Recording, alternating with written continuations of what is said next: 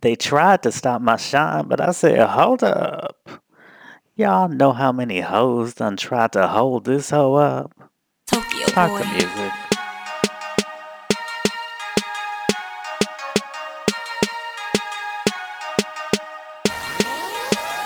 Say, a lot of folks gotta wait. I won from the gate. Don't be mad, just be great. And be ready to put in that work to feel all that hurt. Damn near went berserk. But it's worth it when you're seeing that the people feel you. And it's worth it when you're feeling that the people see you.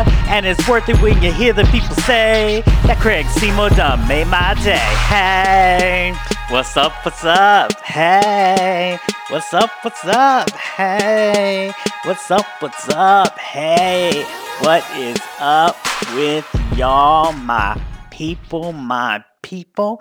It, it's wonderful to be back with you for another week. I was a little delayed this week. I apologize, Anita Baker style. But it's just one of those things.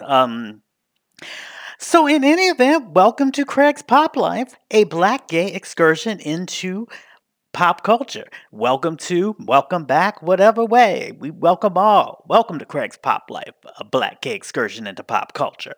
I'm your host, Craig Seymour. You know me. I've been writing about pop culture for more than 20 years now. You can read some of my music writing at rnbeing.com. I'm also an author who has written a number of books. There's my biography. Well, it's not my biography, it's not of me, but there's the biography I wrote of Luther Vandross called Luther, The Life and Longing of Luther Vandross. Then there's my memoir, um, which is about being a grad school stripper hoe. It's called All I Could Bear My Life in the Strip Clubs of Gay Washington, D.C. There's my novel about three generations of black gay men looking for love, Who's Your Daddy? And my forthcoming special, The Life and Art of Janet Jackson, coming very, very soon.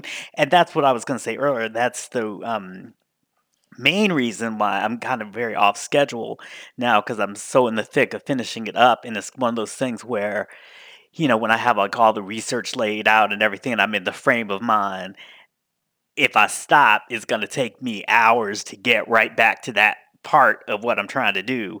So I've been kind of just finishing things where I've been close to finishing things. That's cut into a little bit a little bit about. Cha, see, let me take a drink of my Red Bull because obviously I'm not lubricated or something. All right, so that's a little bit of. So that's a little bit of what has been cutting into my podcast time. See, sometimes you just need to take it slow, um, because I've been sort of doing marathon hours finishing that. But enough about that, especially since I fucked it up so badly so many times. What is going on this week? I mean, I've got to tell y'all, like, we're in this fourth quarter, which means a lot of new music and book releases, but at the same time, everybody's so anniversary crazy, and the fourth quarter is always, before the holiday season is always the big season for releases. That between keeping up with the new stuff and, you know, finding pictures to post or little video clips to post to celebrate the anniversaries of everything that came out in the last, since I've been born years or whatever, it's exhausting. But today, this week, I'm going to focus and I'm going to talk about On Time, A Princely Life in Funk by Morris Day, his memoir. Morris Day, of course, the lead singer of the legendary Minneapolis funk band The Time. And the book was written with David Ritz, who really is one of the best in the game. I mean, he's written two of that I just think are absolute R&B biographical essentials. Respect the Life of Aretha Franklin. If you have not read Respect the Life of Aretha Franklin, I highly advise you to put it as your next read. It's so it puts her life. It shows why she's important, both in terms of her artistry, but also in terms of how her story sort of parallels the story of Black America during that time, and it's just very, very, very important. And I'm going to pause for a second now and move this chair because it keeps squeaking, and I don't want to keep leaning up for it. So, I'm sorry if that makes a big noise. And secondly, Divided Soul: The Life of Marvin Gaye.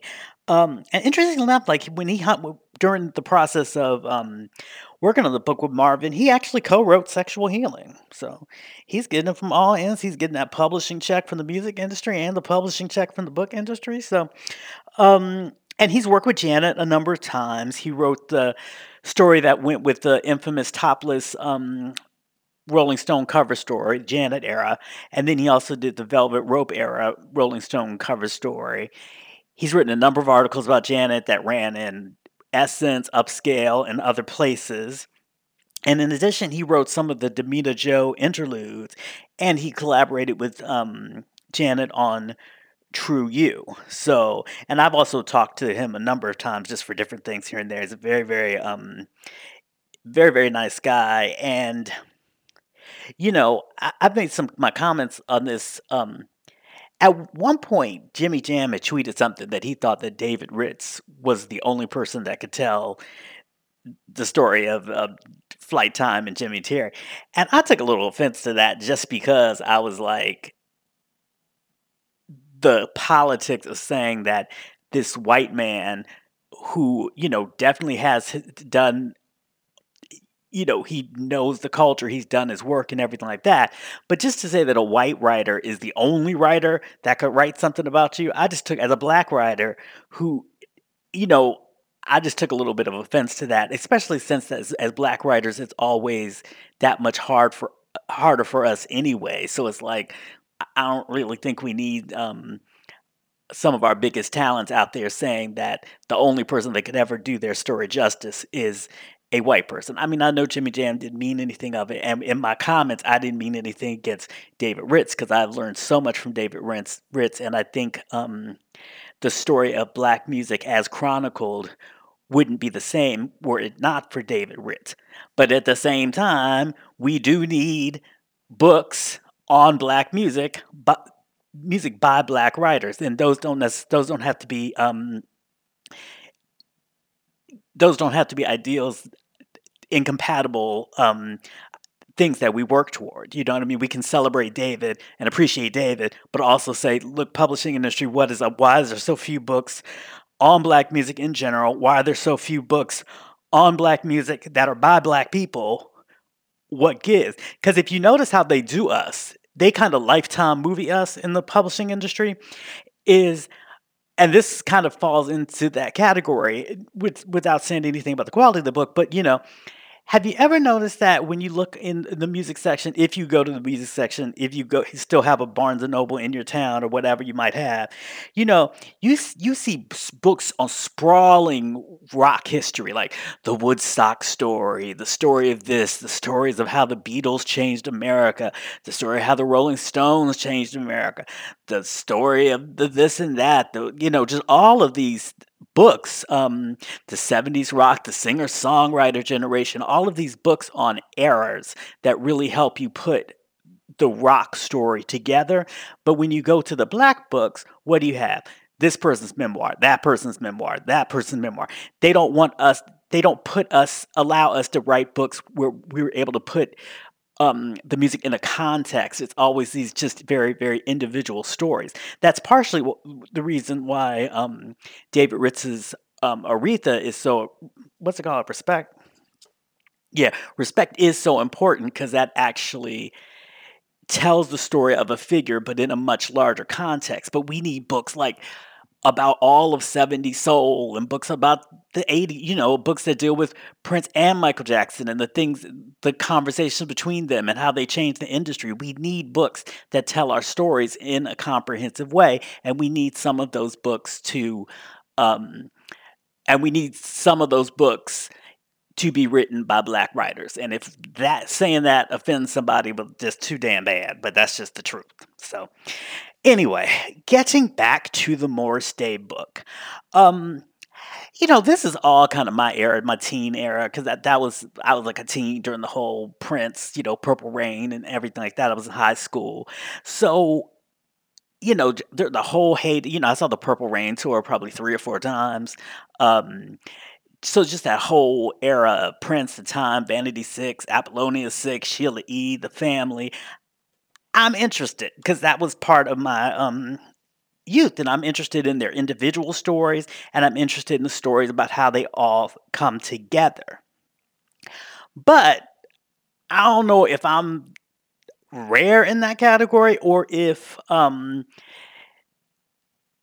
just because of Prince's death things have shifted. But all this to say, On Time, A Princely Life in Funk ain't really that kind of book. It is not really rooted toward Morris Day and the Time story. And it makes it very clear from, even though it's touted as a memoir, and it makes it very clear from the first line when Morris writes, Prince is the first word in this book. I place him first because he's my biggest influence, the person who most powerfully shaped my musical life. So I'm like, okay, well, this really isn't strict up like a Morris Day memoir. This is like, I mean, it's a memoir of his time with Prince, I guess, but it's not really.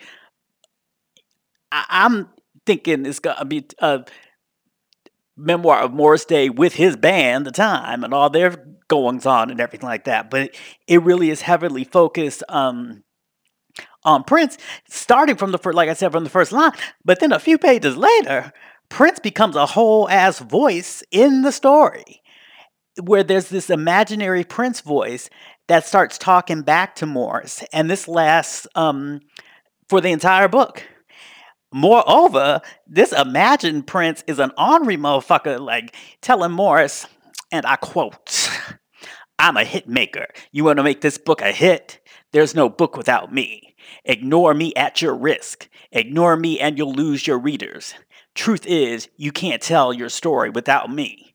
And it's all written, Prince like with all the U's and the all his little punctuations and the twos and everything like that. Um, but then after that, this fake Prince has the unmitigated gall to tell Morris, you using me to get more people to read your story. And so I don't really get it, but at that point, the problem is it does sort of feel like the book what is put together so that it's is really using the connection with Prince to tell the story as opposed to, I mean, of course you wouldn't have the time without Prince, but they still had an existence in and of themselves and they had their own experiences and everything. So it really does kind of feel like it's more um directed toward the Prince fan who might be a casual Time fan than it is to a person who's really, really into the Time because, like I said, they make up a whole Prince to be in the book. Um, so that's just something you should know, I think. What's my shit? You something you, but because that was it was a little bit of a surprise to me, and I think that sets up a lot of love it or hate it scenarios with the book that just really depends upon. It makes a lot of sort of unique artistic choices, and then it just either you're going to like that choice, you're going to like the way things are done that way, or you're not, and that's going to play into how you like the book. I mean, if you really only care about Prince and aren't as interested in the story of Morris and the Time, then you'll probably be good. Okay. But if, like me, you were looking for something like a funk version of Motley Crue's The Dirt, then you might be wildly disappointed. Um, and another thing that would be divisive, I think, is just the use of the multiple voices in telling the story. Because you already have the regular Morris voice, and then you have the fake Prince voice, and then later there's MD, um, capital M, capital D, and this version of Morris is after Purple Rain, like once he starts getting gassed on his own stardom and stuff, and he starts abusing drugs and alcohol, then you start hearing from MD. So it's kind of a lot. You wonder why it can't just be one straight tale of him and what he's doing. I don't know if it was like Is this a way to make it more creative? Is this a way to make it? I don't know, but it's a lot. And I personally, this is just a taste thing. I personally don't like fake voices or persona voices in a memoir. Um, I think part of the process of writing a memoir is reconciling or making peace with the many sides of yourself. So I think that's part of the to me, that's part of the process of doing it. We all have different parts. We all have crazy parts and everything like that. But all the same, at the end of the day, we live in one body, we live in one brain, and we have to find some way of functioning with that. So dissecting the parts and giving each one of those a different voice in the memoir, that's just not my thing. I'm not saying there's anything wrong with it. I'm going to say whatever, do you like what you like. I just don't particularly like that. Now, I don't mind like a book like I, Tina, which has other people speaking in it. I don't mind other people fleshing out the story or something like that, but it's their actual voices from actual interviews. It's not somebody making up um, a voice. Because the other thing that always, when there's always those multiple voices, especially like with this MD character, and it's like that's the character that was sleeping around with the drugs. It always reminds me of some corny old cartoon, the ones they used to have where the devil was on a person. They would have a person, and the devil was on one of their shoulders, whispering in the ear, and the angel is on another. So it just feels a little corny to me. But that's what I mean. That from the start of this book, there are going to be a lot of things that you are not going to like or are going to like just based upon your taste, just based upon what you bring to the book. And like I said, these things are just things that I don't particularly like. But obviously, David's a great, very accomplished writer and everything. There's obviously reasons he just chose to do this, or just that he wanted to experiment with it. And I understand that too. I understand just art creatively, you just don't get as many biographies as David Ritz has done. Maybe he just didn't feel like writing the same old shit. Maybe he just felt like switching it up. And if that's what he needed to do to keep his creativity going and juice and to make him creatively excited about the project, then albeit, and that's perfectly fine. Um, but I think just the best thing about the book is knowing what you're getting into. And so, even though I didn't necessarily take to the focus on print or the narrative structure, I still found a lot of things interesting. For example, like Morris talks about the development of Prince's sort of androgynous style, and he says that Prince would watch um, his hairdressers really closely in order to help craft his androgynous style. The interesting thing is, Morris doesn't mention whether or not the hairdressers were straight, gay, male, or female, but I just find that there's a lot about Prince watching, like watching people at a club to how they respond to records and watching that. So I just can sort of visualize Prince watching some flamboyant hairdresser or something, just picking up mannerisms and things like that. So I thought that was interesting. Um, Morris also talks a lot about his early days with Prince and the band Grand Central that also included Andre Simone. And one of the things he describes is how one of Grand Central's limitations actually led to a key component of the legendary Minneapolis sound because they couldn't afford any horns. And, this was like late 70s coming into the 80s, but the 70s was the era of the big soul bands, the, Lakesides and the with cameos, all those with all those horns, Earth, Wind, and Fire, with all them horns. So that was the sound that was big on radio. So they couldn't afford all that, so they decided to recreate it with synthesizers because, of course, coming into the late 70s and early 80s, you had a wide development in synthesizer sounds, and also the price of the equipment steadily went down. When Stevie Wonder was making his synthesized albums in the early 70s, like the computer took up a whole room, where now it was something that you could travel with.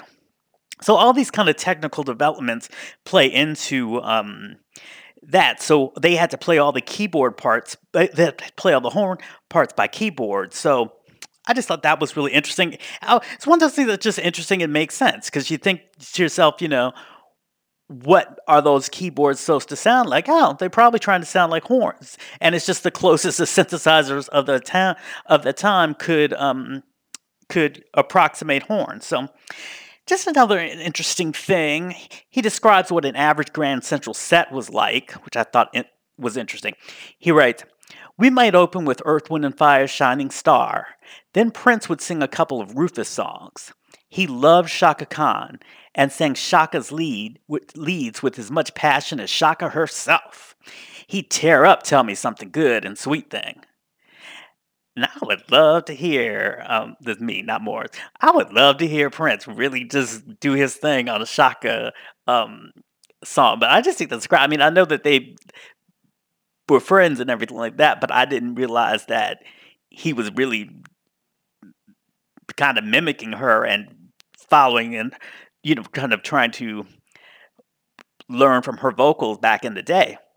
But then I was also intrigued that they did LTD's Love Ballad.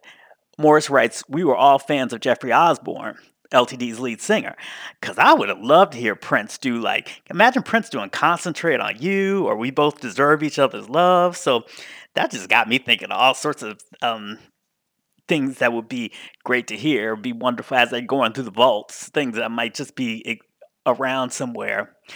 Um, and then from there, he goes on to describe how Prince went solo and became increasingly popular with a crossover audience by adding rock elements to his sound and presentation. So it got very much about the right look to cross over and the right this and that to cross over. And that's one of the reasons for the splintering off of the time, because the time was like very funky with their suits and stuff. They were very kind of traditional, looking like a soul or R&B band, where Prince, then first with Dirty Mind had to break out the little panties, the manties, and all that kind of stuff.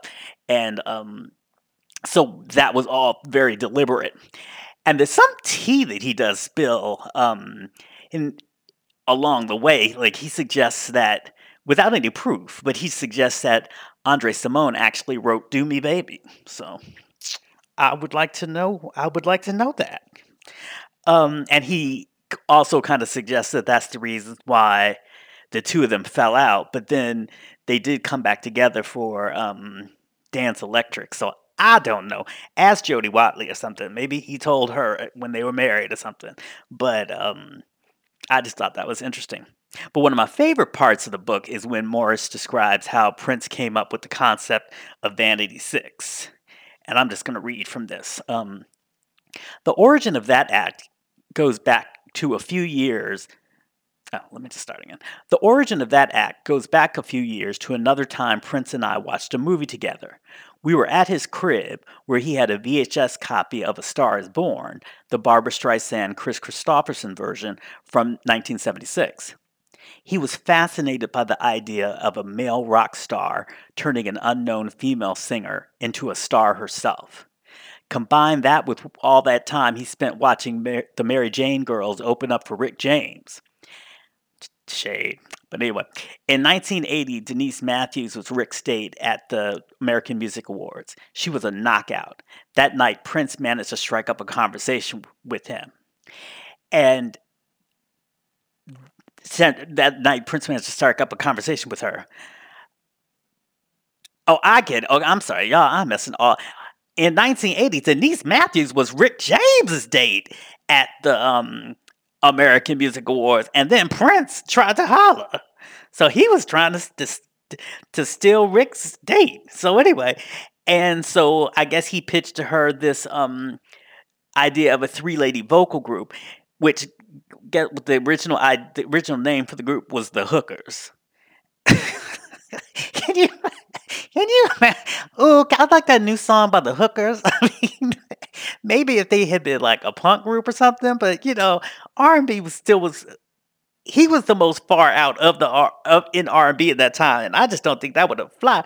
And he wanted his initial idea for the lead singer was to be called Vagina, but I guess he and Denise compromised with um with Vanity. But can you imagine going to the record store? Because it wasn't streaming, y'all. People know your business. You had to ask for shit. Because a lot of times, especially a hood record store, the records was behind the counters. So you would have to go up there. Oh yeah, do you have Nasty Girl? Do you have Nasty Girl by Vagina and the Hookers? So anyway, just file that into ideas that better off never came to fruition. And then I guess the other of my favorite stories from the book happened in the mid OOs. This was when Prince was doing his Hollywood thing. He was renting a place in Hollywood for $95,000 a month. And this is how Morris describes it. He says, wasn't enough that my boy leased the place. He went on and purpleized it. The gates opened to a purple driveway that led to a purple carpeted grand entryway into the estate, where all the floors were purple and all the rooms had oversized portraits of Prince. Before we played, Prince gave me a tour 12 bedrooms, a hair salon, a massage parlor, and in the place of the gym, Prince had put a purple themed nightclub complete with a DJ booth. So that's kind of baller. I mean, I would have still wanted the gym, but it's to have an in-house nightclub. So anyway, then Morris talks about another day. He walks in and he hears Superstitious playing, and he writes, "I wondered whether it was a record or Stevie. It was Stevie. For the next song, Prince motioned for me to get on the drums, but when he saw that Questlove had already started breaking out some beats, he put me on keyboard. Still directing, always directing. Prince had Anthony Hamilton and Erica Badu singing background. We sang old school stuff, Motown, Gamble and Huff, 80s funk, 90s funk, you name it. Prince singing lead, then Stevie, then me." So that sounds like a magical night. I want tapes of those concerts. That sounds like it'd be wonderful. So overall, it was an entertaining read. I just think it's important to know what you are getting into um, with it. So the other thing that I want to talk about, discuss this week, is something that I was a little conflicted about. Um, and this kind of plays into the whole fourth quarter releases and stuff like that. But this is Mary J. Blige's forthcoming greatest hits package that features a lot of rare remixes called Her Story Volume 1, which will be released on December 6th in 3 different formats: a single CD, a double 12-inch vinyl, and a box set of 8 7-inches. Now, I've gone through so many emotions about this. When I first saw it announced on Twitter, I didn't even believe it. It just seemed so random. And then when it was officially released, with press releases and stuff, I got kind of pissed because, and I've talked about this before, like with Janet remixes and stuff like that. In the digital age, I really don't need somebody picking and choosing which remixes to be put out online or whatever. Like, I just release the fucking Kraken. Like, my feeling is that if the mix was commercially released on a CD single, on a 12-inch, or if it was like a official promo for the radios or the clubs and such, just put the shit out. You know what I mean? Let people have what they like, because this was, especially when you think about the '90s. The '90s still was a lot of regionalism in R&B music. So I mean, what bumped, like if I was listening to WPGC in DC, that wasn't the same thing that was bumping, or the same. They weren't playing the same mixes when I went down to visit family in South Carolina or something like that. And so it's just like one person just sitting at the record company can't just know all of that. So, like I said, just put the stuff. Who is it hurting just to have the stuff out? You know what I mean? But my other thing, and I know this is gonna make some folks mad, but it's gonna have to be what it's gonna be.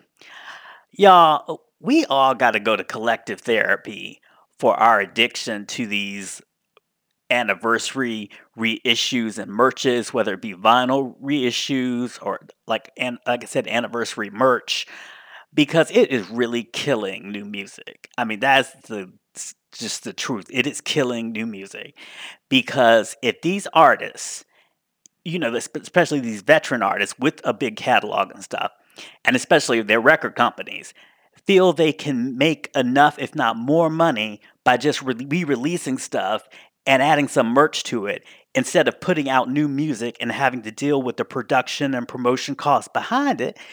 We ain't never gonna get any new music. Why would you pay for something new when you can make more money from something old? It doesn't even make good business sense. But we want new music. You know what I mean? And I just think if this trend continues, we're just gonna keep getting like cheaply produced new artists that they recorded on the cheap, kind of bedroom track soul and stuff like that, and elaborate reissues, but we're never going to get mature statements from our veteran artists. Like Mariah Carey's last album was fantastic.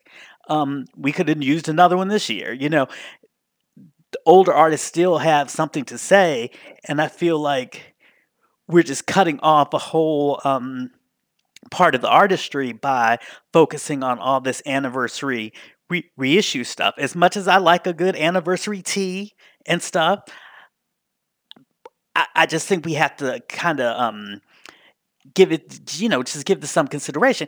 Because remember, the writing's already on the wall. I mean, it's like we were supposed to get new Janet music, but instead we got mad vinyl reissues and different colors, different this and that and all, and a $400 Rhythm Nation jacket. And now she's not even talking about making new music. You know what I mean? And why should she? Because she has so many anniversaries to come. I mean, haven't even got to the Janet anniversary yet. And then there's going to be the Velvet Rope. And then there's going to be, And now we see the same thing with Mary. She dropped two singles this year, Thriving with Nas and No.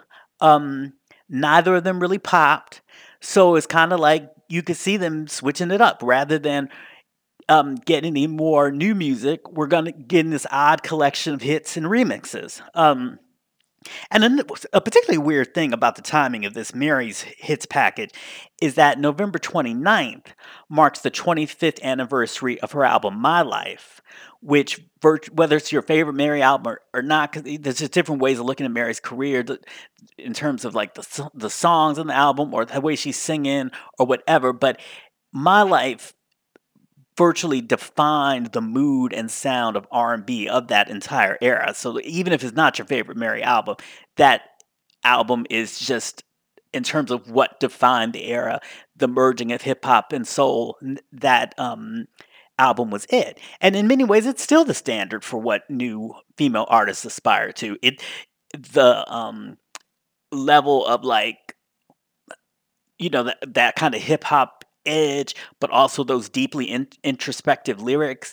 I mean, almost any female R&B star that has broken through and like since Mary has had that, even somebody like SZA, that was sort of the formula. So anyway, if we're going to get a reissue, I wanted, I was dreaming of a comprehensive My Life reissue with alternate takes, unreleased tracks, Every Day It Rains, which was supposed to be on the album, but got cut at the last minute, and the remixes, many of which were more popular than the album versions. I wanted something like they do with those deluxe Motown versions, like with Marvin Gaye and stuff, where you just get the mix where he walked in and then slammed the door at '03, or the mix where he fell asleep during it. I just wanted all. And again, if we're just talking about streaming and we're not talking about that there's a physical limitation of what's out there, what difference does it make? Um, but this herstory is kind of bizarre in that it involves tracks and remixes mostly from the first two albums. And then the other weird thing that's going to drive people crazy, real collectors, is that not every version of the album has all the tracks. Now you get the most on the 7-inch box set collection, which retails for $109.98. Damn.